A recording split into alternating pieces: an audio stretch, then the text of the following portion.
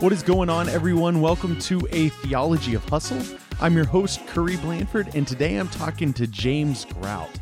So I gotta be honest, this episode is one of those that from the beginning of Theology of Hustle, I knew I was going to have James on this podcast. When I was a young youth pastor at Life Church, James worked at the church across the street from me, and he, as a I guess at that time, maybe 15-year in youth pastor, kind of took me under his wing, showed me how to run a retreat, and just was a listening ear for me. And somebody who's been very influential in my ministry and what I do. And so James is still somebody that I talk to with some frequency and stay up with and bounce ideas off of. And yeah, he's just somebody that I really respect and trust. So I'm excited for you to hear from him. He has quite an incredible story. After 20 years of youth ministry here in the Wheaton area, moved out to Colorado, and his life kind of got turned upside down when, as a pastor in that role, he goes through a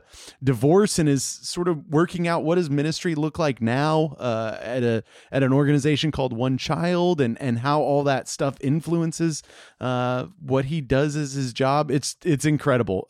James also has a story of just God rescuing him in the depths, and you're gonna really enjoy hearing about his story. He is a person with a lot of wisdom, and I really appreciate that. We talk a lot about ministry, both youth ministry and intergenerational ministry, and then we talk about singles in the church because James has now found himself in that position as a single dad, and so lots and lots of great stuff in this episode. You are gonna love it. I just want to remind you, if you think about it, go ahead and leave me a rating and review on iTunes or whatever app you use, and you can make sure and follow me on Instagram and Facebook at Theology of Hustle, and then on Twitter at Curry Blanford, just to stay up to date with everything going on. I'm excited for you to hear from James. So here is the interview.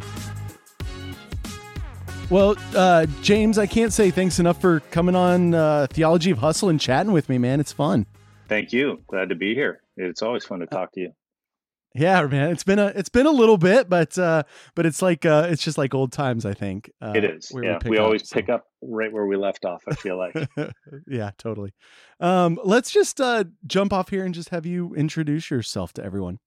Okay. My name is James Grout, and I live in Vancouver, Washington, which is, I feel like I have to explain for a lot of people who don't know the Pacific Northwest that this has nothing to do with Vancouver, Canada.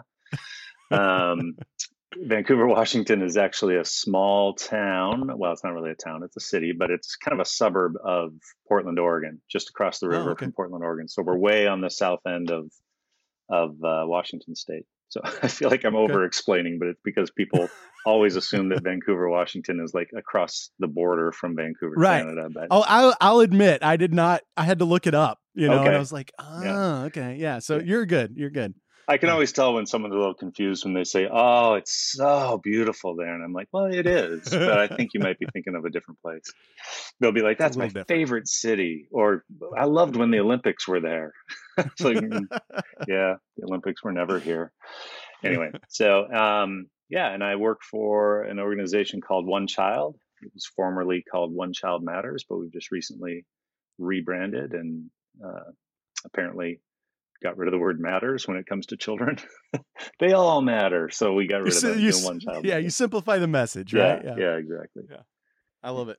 Well, I can't wait to talk about OneChild. Let's, though, start off by just walking through your vocational journey. Let's take us on the ride. Okay. Well, I grew up in a pastor's home. So ministry was sort of in front of me, a part of me, kind of my whole life. Had absolutely no interest in being a pastor. And I grew up in Canada. I'm not Canadian. I was born in the States, but I grew up, most of my formative years were there. And I was probably like 18 years old when I felt like God was talking to me, and that was weird to me. I didn't hear a lot of people talking about God talking to them. So I felt like he was saying something. He was saying something really specifically to me. And the specific thing he was saying was that he wanted me to teach the Bible, and he wanted me to teach the Bible to teenagers.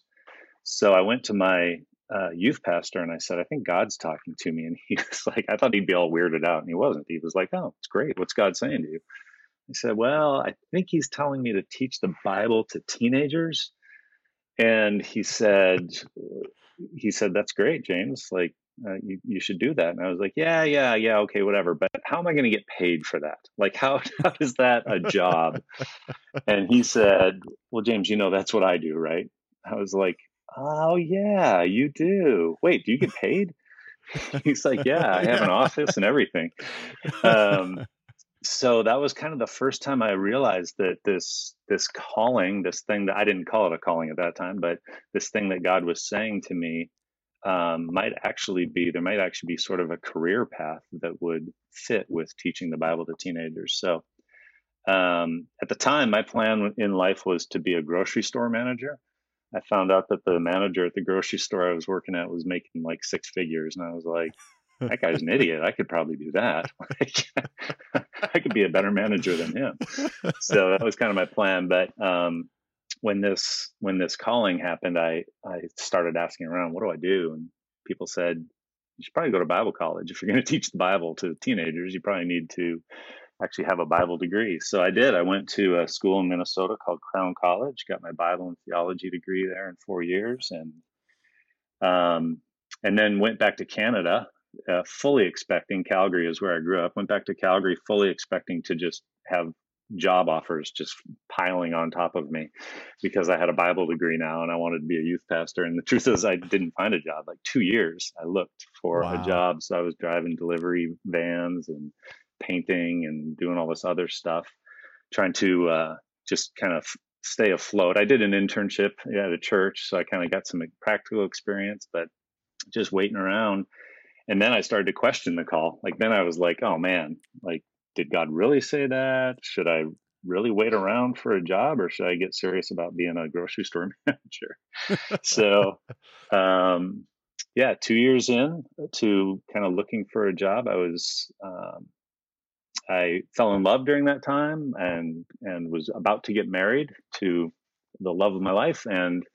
And right at the exact same time as we were planning wedding and everything, I get this call from a church in Wheaton, Illinois. It says they've been looking for a youth pastor for about a year. And I said, well, I've been looking for a church for about 2 years. So we seem perfect for one another. Perfect. Yeah.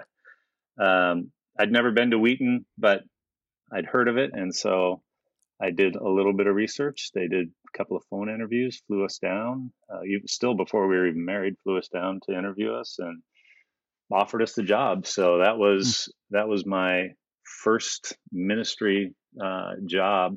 Never wanted to be a pastor, and still to this day don't feel like it was necessarily kind of like following in my father's footsteps. I just really felt like I was responding to a calling. But following my father's footsteps wouldn't be a bad idea. He is a great man and was a great pastor. But so yeah, ended up moving, getting married, and then moving to Wheaton, Illinois, and being the pastor at what was then Blanchard Alliance Church. And Blanchard, actually back then it was Blanchard Road Alliance Church. Oh, okay. And I was there for 20 years. So I didn't know that I was signing up for 20 years when I took that job, but I was there for 20 years. So, and I loved it. I love youth ministry, and actually, I feel like I could have stayed 10 more years. I didn't feel like I had to leave. It was, there were some other things happening in my heart and in my life. And so I did leave, but I felt like I could have stayed for a lot longer. So. Yeah. I mean, we met while you were, in a youth pastor at Blanchard at that point. And it was just amazing to me. I mean, I feel like you were very formative for me in my early years of youth ministry, right? Like, I feel like youth pastors have this sort of shelf life a lot of times, and if somebody doesn't kind of take them under their wing and sort of show them the ropes, it can be a really hard job. It really can. Yeah. I would agree with that. And people did that for me as well. I had some really good older youth pastor mentor kind of people in my life, which was great. And you know that, yeah, shelf life is an interesting way to say it. Youth pastors often burn out, Yeah. Right. or they burn themselves out of a job. Like they do something Right. really, stupid, or they do a lot of stupid things compounded, and then that Right. is how they come to the end of their career. But I will say this about that church and the culture of that church. The reason I was able to stay there 20 years was because they didn't say, okay, just stay in your lane. All right. You do your Right. youth pastor stuff over there and don't bother anybody else and don't expect too much. And they allowed me to, in fact, they almost required me to get involved in leadership at our denominational district level and even Right. at a national level. And they wanted me to kind of take the lead in getting youth pastors together and creating some kind of a youth pastors cohort community kind of thing. So Yeah. there was never anything super formal about that. In some cases there were moments, but I just kind of took that as part of my job, that's what I was supposed to do. And they gave me opportunities to preach and grow in that area. They gave me Right. opportunities to lead things that were beyond the scope of youth ministry. And so I never felt like I was just running out of things to do. I was just Right. spinning my wheels year after year after year doing the same old thing. So it's a testament to the leadership at the church, that I was able to stay there that long.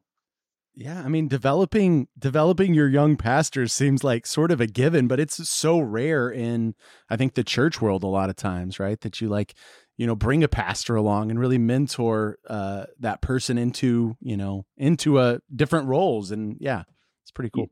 Yeah, I feel like youth pastors, typically youth pastors get hired to solve a problem.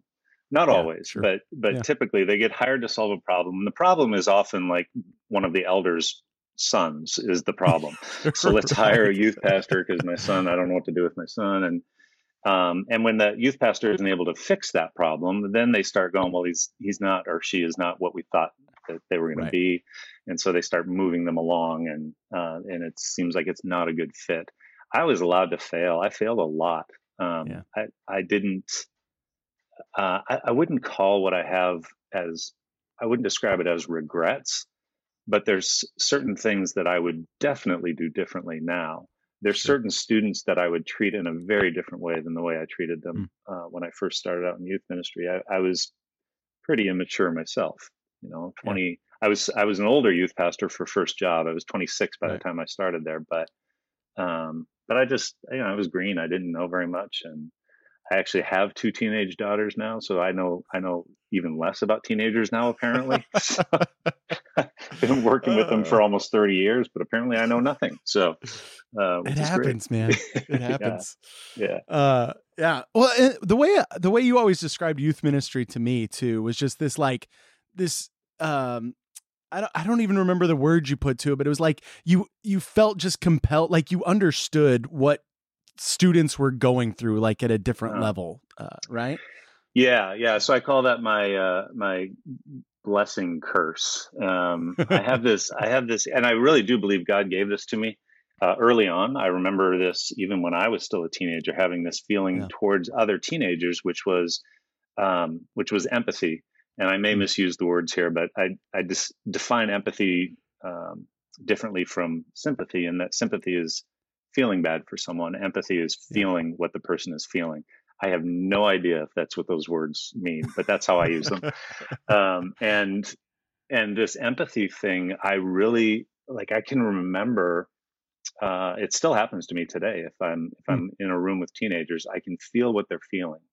So I can remember like students, like their first heartbreak, the first boyfriend they Yeah. ever had, and they broke up with, they got dumped by him or whatever.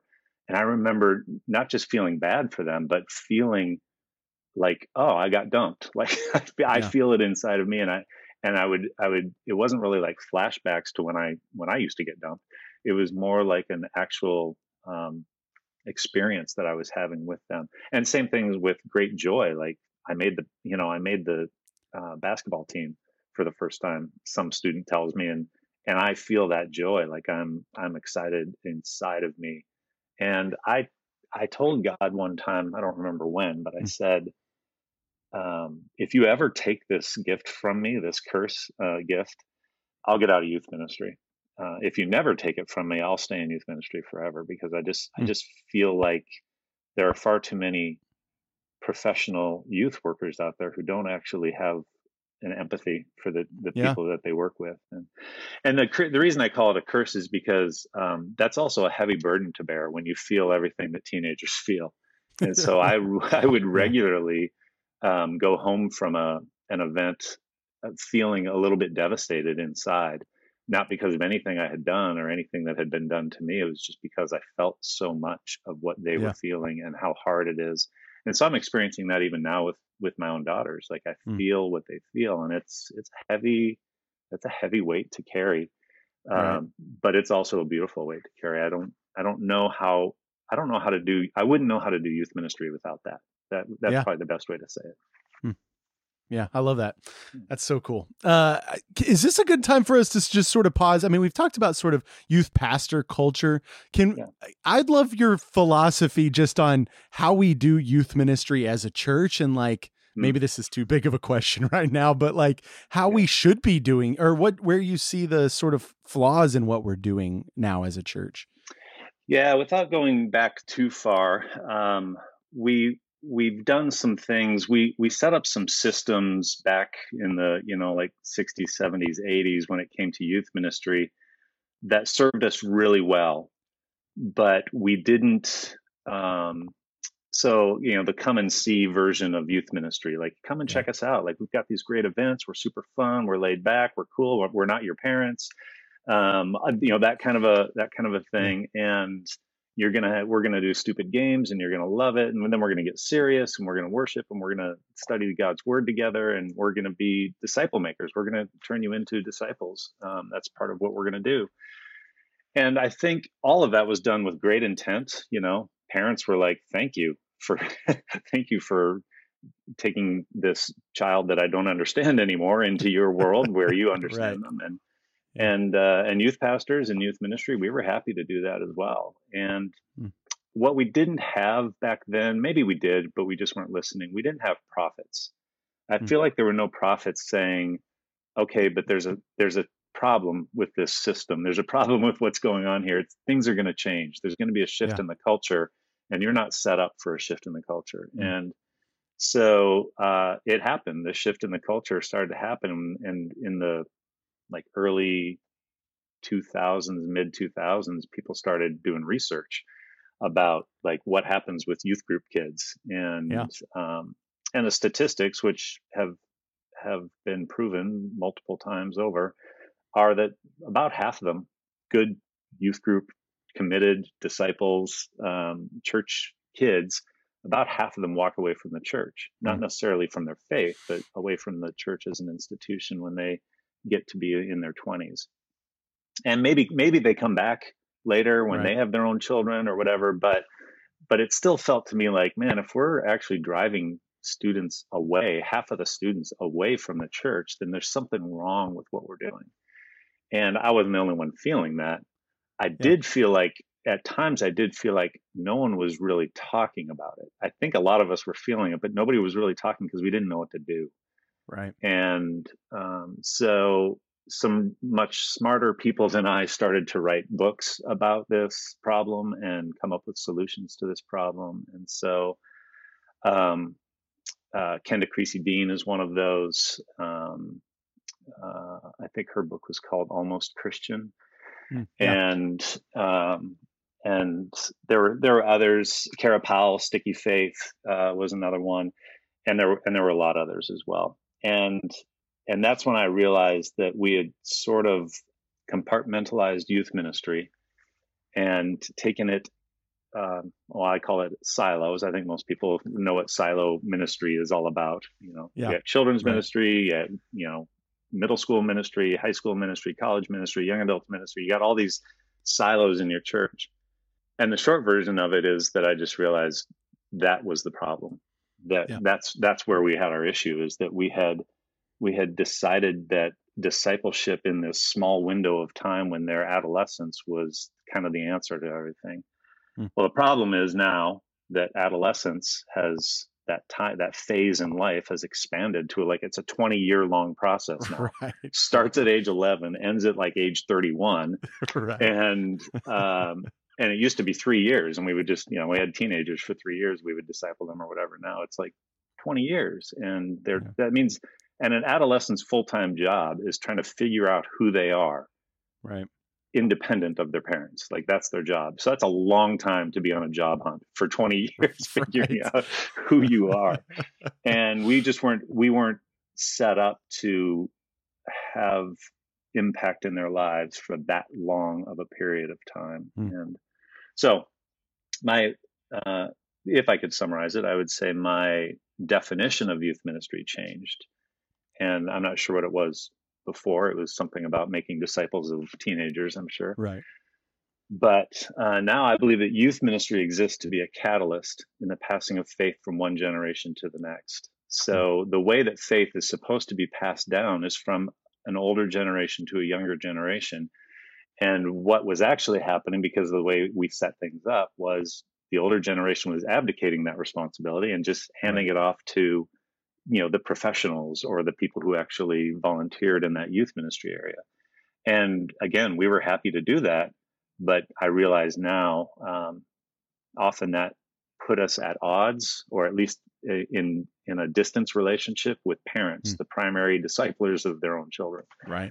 And we needed to change that. And so I think youth ministry now should be the conduit that helps those parents and the older generation, not just parents, but the whole congregation, the whole body of Christ is it's our responsibility to pass faith on to the next generation as a community. Yeah. And we weren't doing that as a community. We were doing it in silos. And so the model that I like now, I would call intergenerational ministry. Yeah. I think it's a better way to, some people call it family ministry, but I find the word family sometimes is exclusive instead of inclusive, which is weird, right? Right. It seems like family, that's for everybody's part of the family, right? But no, but sometimes people are like, well, I'm a widow. I don't have any kids. I don't have a family. So you have family ministry, but that's not for me. So I like to refer to it as intergenerational ministry. And there's some really good people doing it, and it's working. So anyway. Yeah. No, I appreciate that. It's hard. I mean, I think that way of doing ministry is just harder to some extent. Like it's kind of a hard sell, because people are so used to doing ministry in a certain way, and it's not programmatic. That's right. That's the thing. It's about relationship. It's about community, and generally that's not just the problem with youth ministry. That's the problem with church, right? That's a problem we have in the North American church is we don't really want community. We want programs. We don't really want community. We want something we can plug into and then unplug from. And community is risky, and it's high interaction. It's not, you don't just get to do a meet and greet on Sunday morning for 4 minutes before the sermon, and then that's your community. Like this is like living life with other people, and that's the only way teenagers are going to figure out what faith looks like, is if someone models it for them in proximity, like close enough that they can actually see it and experience it. And that's, I think, probably this is all my opinion, but I think that's what's missing from a lot of our churches. Yeah. Amen. Very much so. Okay, let's jump back on your story train then. So after 20 years of youth ministry and working with your denomination and all that stuff, let's what's the next step? Yeah, so 20 years living there in the suburbs of Chicago, and I'd been working a lot with our denomination, the Christian Missionary Alliance, and they had offered me a position of national youth director. So taking a role that sort of is a church consultant role, helping youth pastors all around the country, not just youth pastors, but even volunteer youth workers, because that's what the majority of them are. The majority of churches that have youth ministries don't have a professional pastor over their youth ministry. So so that was sort of the role that they were offering, and I didn't want it. It didn't feel like youth ministry to me. It felt like some weird corporate office gig. But God wouldn't let me let it go, and there it was. God, it was something that I just felt like I couldn't say no to. I was going to say no, but they wanted to interview me anyway. And I did the interview. And at the end of the interview, it was a yes. I was kind of excited. They were saying some of the things that I've just been talking about intergenerational ministry and what are we doing to help that next generation fully understand who they are in relation to who God is. And so that, yeah, they actually won me over in an interview. So I took the position of what at that time was called National Youth Director, or I can't even remember what my title was, but that was my job. Yeah. But it required a move to Colorado Springs, and that was difficult. Obviously, we'd lived in Wheaton, and we lived in Naperville for 20 years, basically. Yeah, right. Both our children were born while we lived there, and moving them when they were going into like 5th and 6th grade just felt like, oh, this is just brutal, moving them away from everything. Time. Yeah, right. Yeah. So I moved into that role. We moved to Colorado Springs, and I did that for 2 years. And I loved it. It was actually a lot better than I thought it was going to be. I really enjoyed, you probably understand this because you've been around a lot of youth pastors. I don't always love youth pastors, especially in a group setting, because it's like, okay, guys, listen, we all can't be the loudest, funniest guy in the room. Someone's going to have to stand down.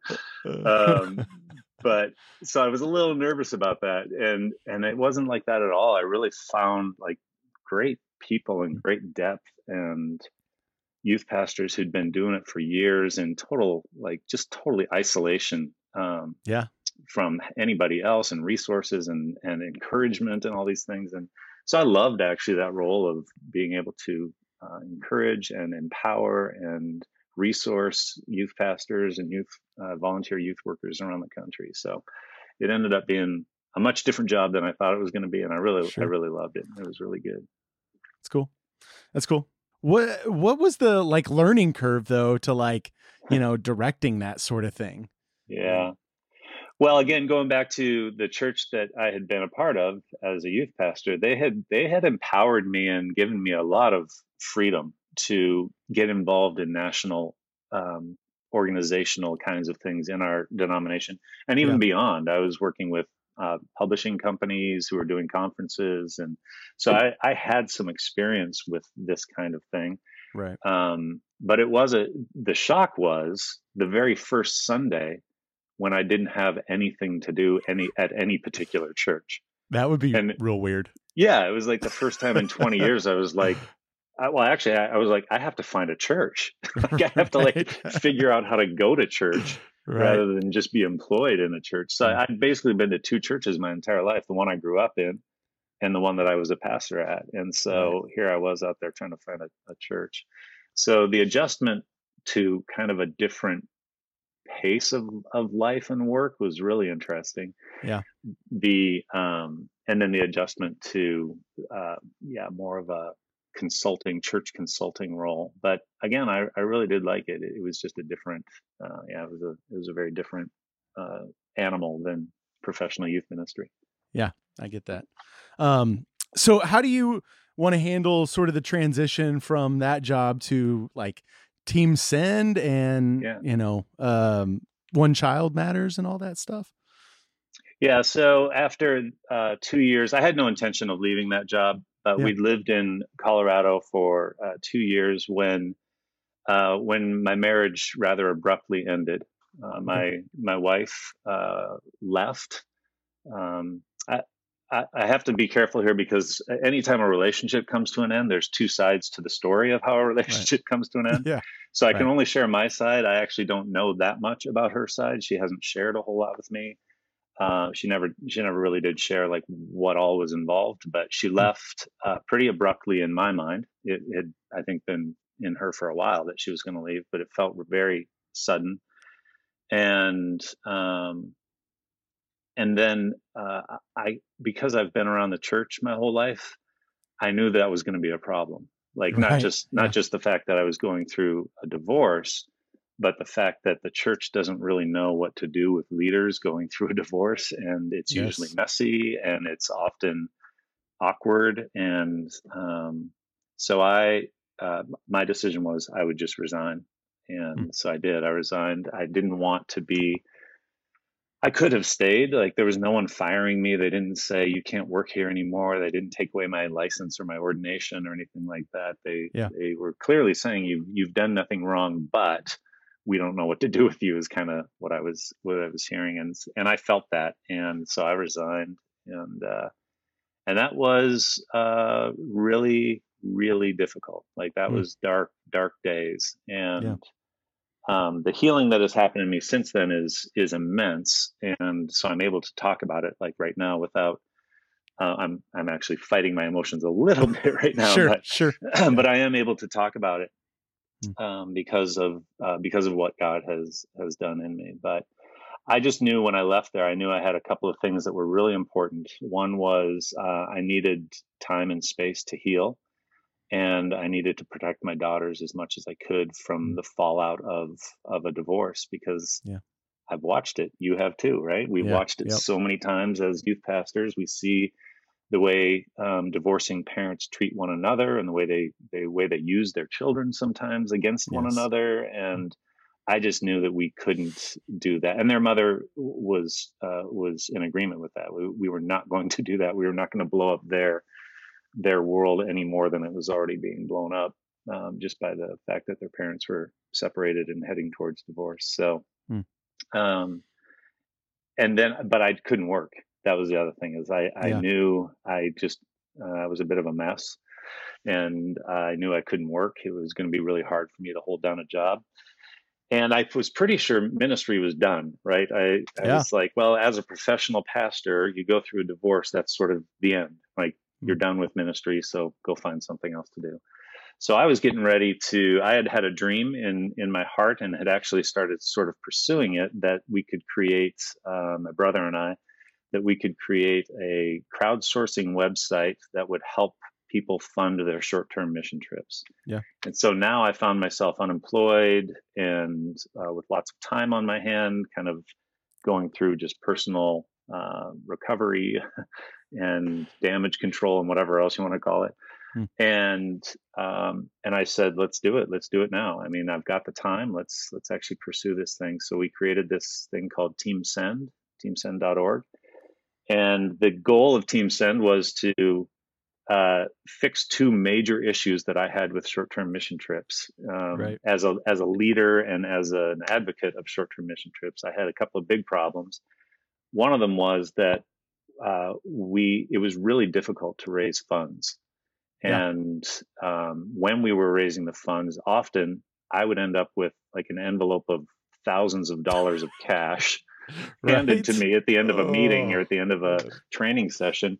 Yeah. And I at that time, I didn't have anywhere to put that. Like I was like sticking in my desk drawer and putting a napkin over it or something like that, because thieves never looked underneath paper. That is definitely Um, true. right. So I just felt like there was some high risk stuff going on. And I knew if that was true for me, it was happening for other youth pastors around the Yeah. country. There was high risk stuff going on when it came to fundraising, and the temptation of having that much money, and the possibility of that money going missing and me not having Right. an alibi for what happened to it. And I just thought there's got to be a way that we can, the whole world is moving towards online payment systems, and the Yeah. church is at that time especially, was woefully behind. Yeah. And so I wanted to create a crowdsourcing website that would just help youth pastors and other short-term mission trip leaders raise funds in a really responsible way, in a way that would be team oriented. They would get to do it as a team, Yeah. and in a way that would hopefully limit the number of crazy events you have to do to raise Right. funds, like car Right. washes and spaghetti dinners and pancake breakfasts. And Yeah. so, and then the other issue that I had was that we were asking people for money, a lot of money every year. Yeah. And they were giving it to us. Like family and friends and church members were giving us thousands of dollars every year to do these short-term mission trips. And we were asking for it, but we were never thanking them for it. Right. And we were certainly never really including them in what we were doing. And so Team Send became sort of a way to tell the story of the fundraising, of the training, of the trip, the whole experience and report it back to your donors, report it back to your investors, as I like to call them. So they used to feel like they were just ATMs, just doling out cash every year for kids to go on trips around the world. Now they feel more like, yeah, I'm an investor. I know what's going on with this trip and with this team. So we kind of created sort of a travel blog element to Team Send as well. So anyway, that's an explanation of the business model. I love it. And I was doing that for about a year when I realized, man, startups, they cost a lot of money, but they do not make a lot of money. That is true. So I just realized I got to find a job. I have to find something to do. And so I started looking in the want ads online, looking at jobs, and I didn't even know where to look. Like, what does a guy who's got a Bible and theology degree, a master's in ministry and leadership, and 20 plus years of church ministry experience, what do you even look for? So literally the first two jobs I applied for, one was to the public library, and the other one was to the Cheyenne Mountain Zoo in Colorado Springs. And they were both listed under nonprofits. And the job description, or the job title for both roles that I applied for, was outreach director. And I was like, I didn't know that zoos did outreach. I didn't know that libraries did outreach, but I've done a lot of outreach in my life. That fits into my my skill set. Yeah. Right. Yeah. So, and they were actually really good jobs. Like, it was basically, the job was creating events that would make it exciting for people to come to the zoo or to be a part of the library. And by the way, that zoo is an amazing zoo. And actually the library that I was applying to in Colorado Springs is this really cool library. And I was like, yeah, I can do this. This would be really great. And I didn't get either job. So I was like, back to the drawing board. I have no idea what I'm going to do with my life. And I found an organization called OneChild Matters. They just had an ad out for a short-term mission coordinator. I was like, well, I've done, 30 plus short-term mission trips. I think a lot about that. I talk a lot about that. I've created an entire website about that. Yeah. Maybe I could go and work for them. So they called me in for an interview, and it was pretty quickly after the interview started that we both realized, the guy interviewing me and I both realized, this job was not a good fit for me. They were like, it's a lot of administrative work and a lot of paperwork and a lot of, charts and graphs and that kind of stuff. I was like, yeah, I don't want any of that. But they said, there is another role here that we think you would be good for. And I said, I didn't know that you were hiring for another role. And they said, well, we're not. But we've always said that if we find the right person, maybe we can make room for them. So they had another meeting. I had another interview, and they did. They made room. They said, we have a role that we'd like you to consider. And the role is more like a representative for the organization, going around talking about who we are, what we do, all of that. And they offered me the job, and I was blown away. Like, again, I kind of thought any kind of ministry like that was probably not going to ever happen again. So it's this global child development organization, but they do all of their work through local churches. And so here I was getting a job to work again with local churches, which is really cool. So. That's amazing. But I should also say this. I didn't tell them in that interview that I don't really like children that much. So I thought I should keep that to myself, because it's good. OneChild Matters is the name of the organization. And what I mean by that, people always freaked out when I say that. Like, you don't like children? I didn't care much about children's ministry when I was a youth pastor. I was, I love that there's children's ministry, but I just want to deal with the teenagers. But send the teenagers to me. So I was actually a little concerned. Should I take this job? Because I have to go out there and be an advocate for children all the time. Like, that's going to be my job. And that's when I actually realized I went on a trip. We went on what we call a vision trip to the Dominican Republic. And we got to tour this community, and it was a really bad slum. It was one of the worst I've ever been in. And I only felt safe because the pastor of the church in that community was the former leader of the gang in that community. Oh, And so wow. he was known, and everyone, kind of respected him and maybe had a little fear of him. And he was leading us on this little tour through this neighborhood, through this community. And it was horrible. Like it was drug dealers, it was gang members, it Hmm. was prostitution, it was bad. It was drug addiction, and children everywhere. Just it felt like they were living in a war zone. It just felt like a really Hmm. dangerous place for children to live. And we were going to the home of one of the girls who had been a part of our program since she was just a little child, and she was now in her teens. And we walked into her house, and I remember the feeling of stepping into her home, which was, a tiny little 2-room house, Yeah. and feeling like something's different in this home than Hmm. what's going on out there on the street. And there was a sense of peace and calm. And she came out, introduced us to her parents, showed us all the letters that her sponsor had written her over the Wow. years, and just shared kind of her dreams. And one of her dreams was to become a dentist. And she had braces on that we had actually helped her get. Wow. And I could tell that she was really excited about the fact that she had braces that she was Yeah. wearing, and she smiled, huge smile.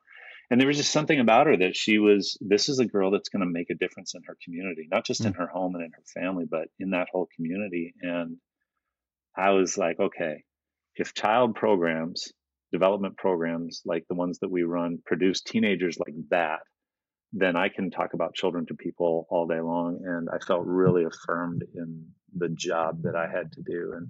Hmm. And I've been a what we call a child champion ever since. I'm a champion for children and for child development programs, and we're a network of champions across the world doing that. So Yeah. so I That's love cool. what I do now. Yeah. I love it. What makes OneChild now different from a lot of those other organizations doing sort of similar work in the world? Yeah, well, a lot of the kind of larger organizations fall Mhm. under the same category of child development or community development. Development is the kind of the word that links us all together, but the way we all go about it is always a little different. Sure. So some are focused more on doing real specific development in a community, like let's transform this community with whatever the things are that are missing in the community that are needed. That's one of the ways to do it. But really, what we're doing is child sponsorship, so that's a model that people use. Mm. But the Yeah. way we do it is it's a one-to-one personal sponsorship, so it's one person, one sponsor to one child. But we also try and create a church-to-church dynamic as Mm. well, church partnership. So it's one church to one church or a cluster of churches in another place in the world. So That's awesome. if your church were to sponsor, if 20 people from your church sponsored children, we would make sure that those children are all coming from the same community, Huh. so that you could actually go as a church. If you're going to invest long term in a community, you want to do it together, right? You Right. don't want to have sponsored children all over the world. You want to have them in one place. And so we can facilitate that opportunity. So and then that I didn't say this about short-term trips earlier, but I don't love short-term mission trips. Sure. Some of them I do, Yeah. but a lot of them I really don't like at all. And the main difference, or this distinguishing characteristic of a mission trip that I would really like, is one that has a long-term impact relationship kind of experience tied to it. It's not a Yeah. one and done. It's not a let's go look at poor people in this country, and then next year we'll Right. go to a different country because we haven't seen that country yet. So it's Yeah. really long-term investment in one place with one community. And um, I love that. I love that about who we are. Yeah. And um, and I think that makes us unique. That's one Yeah. of the things that makes us unique, is we really are trying to partner churches with churches. We're trying to do everything that we do with a long-term strategy for the development of that child Yeah. and that whole community as well, and Yeah. even that whole country. We really believe in that. Like Yeah. if we're going to transform the world, especially the world of extreme poverty, it's going to start with children and teenagers. There's no other way. That's Yeah. the only way it's going to happen. And they're Yeah. going to have to take the lead. They're going to have to at some point step up and be the leaders for that change in their own communities, and that's what we believe in. I love it. I love it. It strikes me. I mean, it's holistic. I mean, even going back to the previous silo conversation, I mean, it's holistic. It's bringing everybody in a church together. It's bringing, to focus on one thing. I mean, it's how it should be, I think. So I love that. It's good.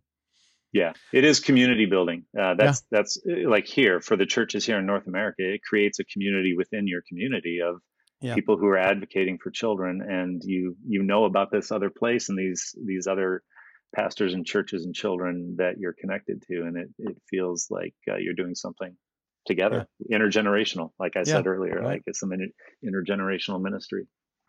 That's cool.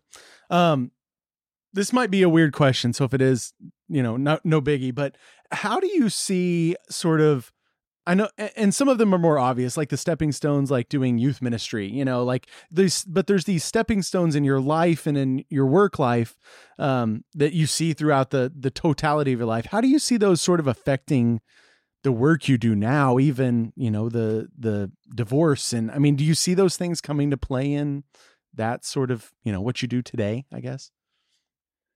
Well, yeah.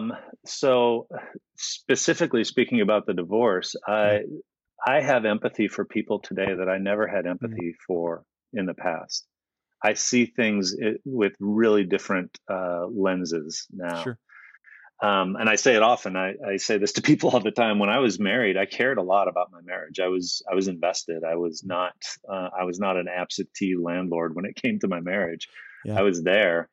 Now that I'm divorced, I care about everybody's marriage. Yeah. So I ask my friends all the time, like, how's your marriage? How's it, like, talk to me, because I don't know what I would have done differently if someone had asked me that question. Yeah. But just realizing that marriage is tough. Like, I thought it was easy. I thought my marriage was ideal. And I thought it was pretty easy. Like, it felt like it was great. And now I know that there was just so much going on that was not being spoken about. There was so much going on that was unseen. And it makes me understand that there's no such thing as a simple marriage. There's no such thing as an easy relationship. Right. All relationships are work. And so yeah, that definitely changes the way I interact with people. It changes the way I think about parenting and the way other people parent. I knew that single moms, that it was difficult to be a single mom. I knew that cognitively, but experientially, being a single dad and looking at the lives that single moms have, I'm like, that's like, it's really crazy. I mean, I'm gainfully employed. There's a lot of single moms who have 3 jobs. I'm like, how do they take care of their kids when they have 3 jobs? Like, they have to kind of farm out the care of their own children because they have to work, so many hours a week just to make ends meet. And so, I see things really differently, and I'm definitely, I'm definitely less arrogant. I think that's probably a good way to say it. I try and interact with people with a lot more, I don't try to, I have no choice but to interact with people with a lot more humility and understanding brokenness and understanding that everybody's in a battle.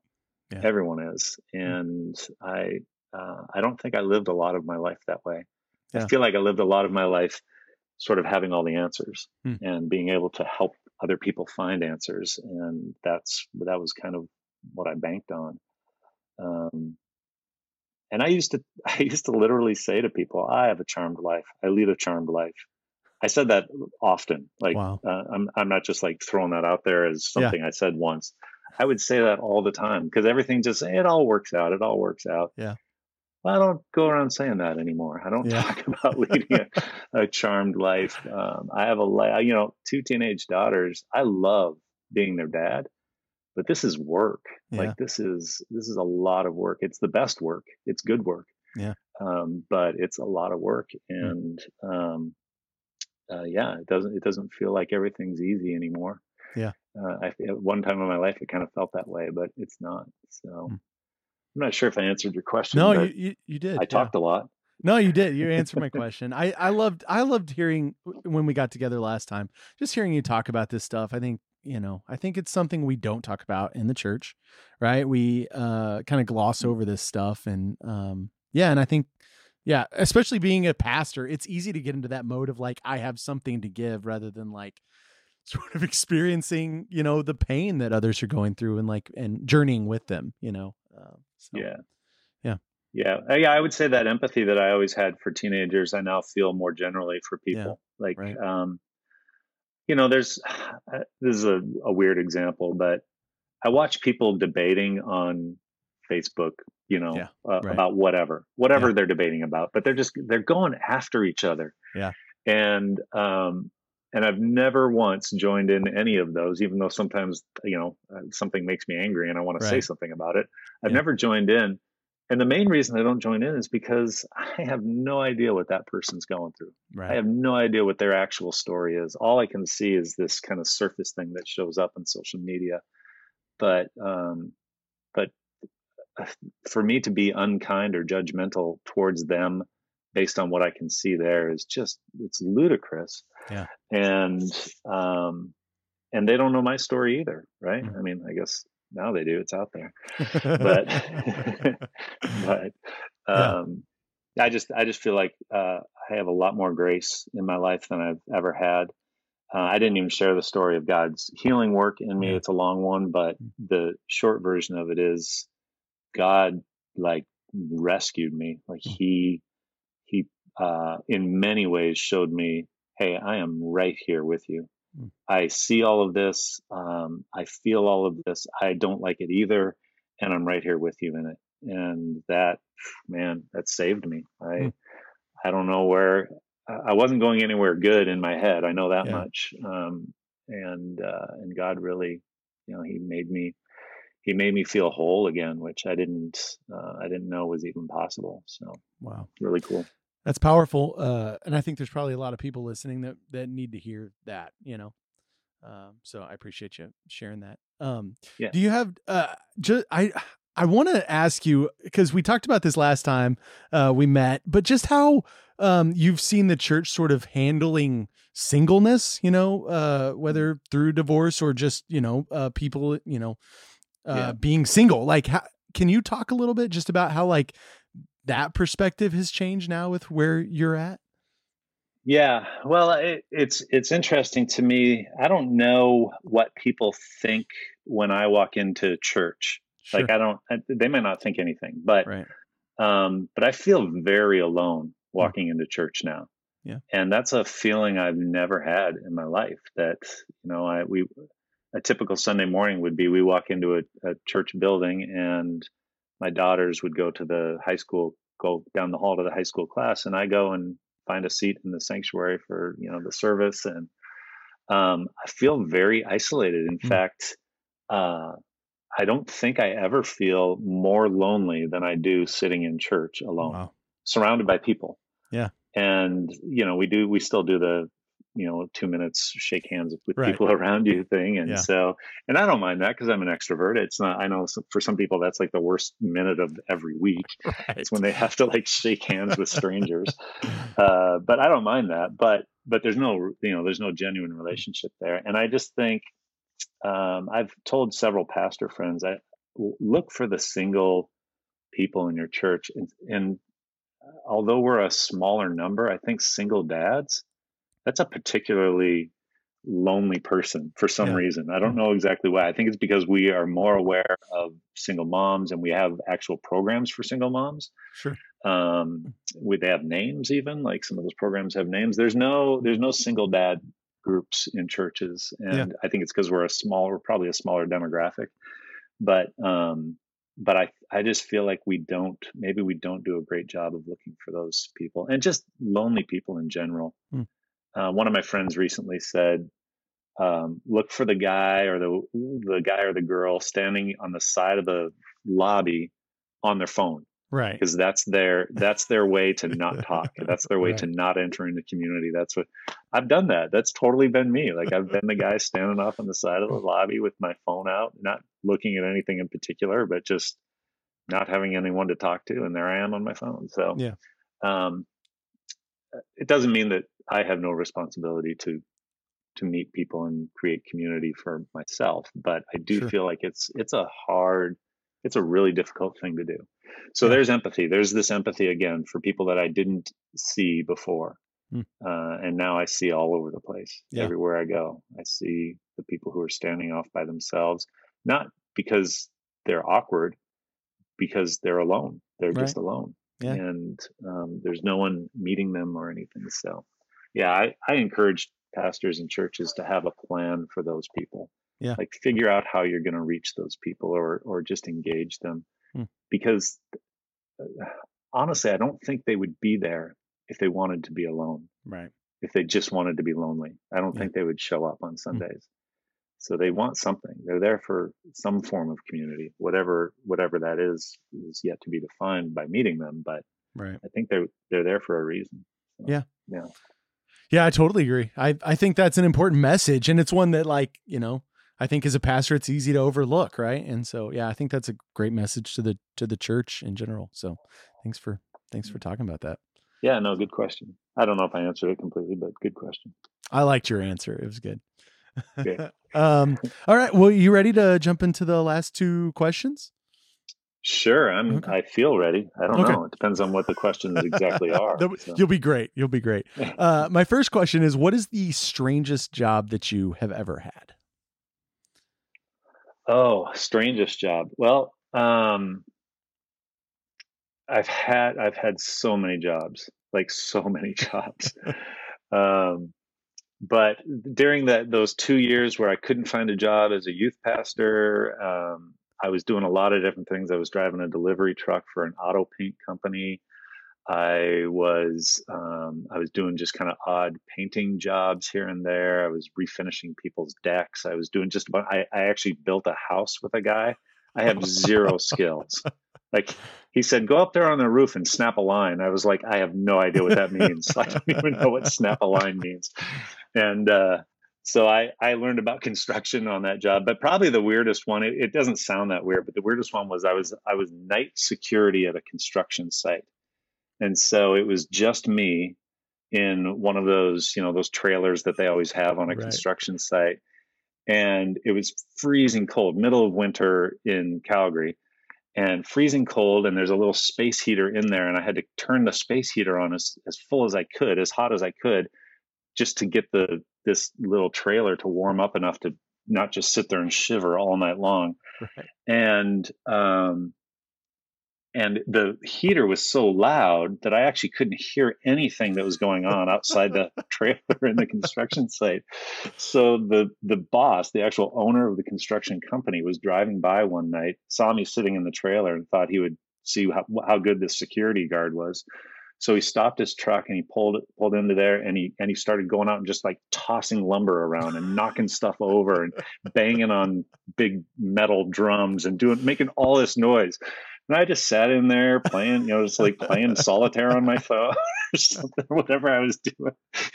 He's watching me through the window, and I didn't hear a thing, just like in my own little world. So I got fired the next morning. Oh man, that's rough. So that's rough. Like, hey, listen, if you're going to put the noisy heater in here, I don't think you can fire me for being completely deafened. You need an upgraded heater here. Yeah, that's hilarious. Some radiant heating in this floor. That's what I need. That's right. Okay, so my final question then is, what is one piece of advice you would give to somebody looking to bring the kingdom more into their work? Yeah, well, I guess, first of all, what I would say is the kingdom belongs in your work. It's not something that is relegated to people who are professional pastors or professional Christian workers of some sort, or missionaries. If the kingdom doesn't show up in your day-to-day work, then how are people going to know what the kingdom is? Especially those people, or what life in the kingdom could be like. Especially those people who are never going to set foot inside a church. So carrying, I've often said it this way: the kingdom exists wherever the will of the king is done. That's where the kingdom exists. And so wherever and however you do your job, doing it with the thought of what does God want? What's good for the kingdom in my job here, in my role here? and living and working in that way, then the kingdom arrives. It travels with you. It is established wherever you are doing the will of the king. Mm. And of course, that means it's pretty important to know what the will of the king is, right? Yeah. So Yeah. I tell people when we're talking about sponsoring children, I say, if you want to know what God's will is, follow his heart. Like, what is God's heart for? Well, you don't have to look very far in scripture to discover that God's heart is for children. Yeah. That's not all his heart is for, but his heart is for children. And if you want to live in the will of God, if you want to live the kingdom life, if you want to put it that way, then follow the heart of God. And what's God's heart for your coworker? What's God's heart for your boss? Yeah. Or your employees, or that person that you sit next to in a cubicle that you can't stand, or the stranger who's on a flight next to you on one of your business trips, or whatever it is. What's God's heart for that person? And if you chase God's heart, the kingdom is at hand. It arrives with you. So I guess, I don't know if that's exactly advice. It's a little bit more philosophy, but I love it. I think that's great philosophy. I think that's important. So, James, man, so fun hanging out. This has been awesome. Yeah, it has been good. Thanks for inviting me. I love talking to you, even when we're not being recorded. It's really fun. So it's really good. All right, buddy. We'll talk to you later. All right, thanks. Well, I hope you enjoyed hearing from James. I know it was like a walk down memory lane for me. I hope you felt some of that as you listened to the interview. And I just encourage you to check out both Team Send and OneChild. They're doing amazing stuff over there. James has some awesome stuff going, so make sure you're just keeping up with him. I just feel like sometimes we walk through depths that we don't necessarily understand. We walk through trials and tribulations, and I think from James's interview you can see God has used even those things and that the depths of sorrow to do amazing things for his kingdom. So I just hope that encourages you today, that no matter where you're at, no matter where you're going, what you're going through, God has something for you, and be encouraged. And until next time, get out there and hustle.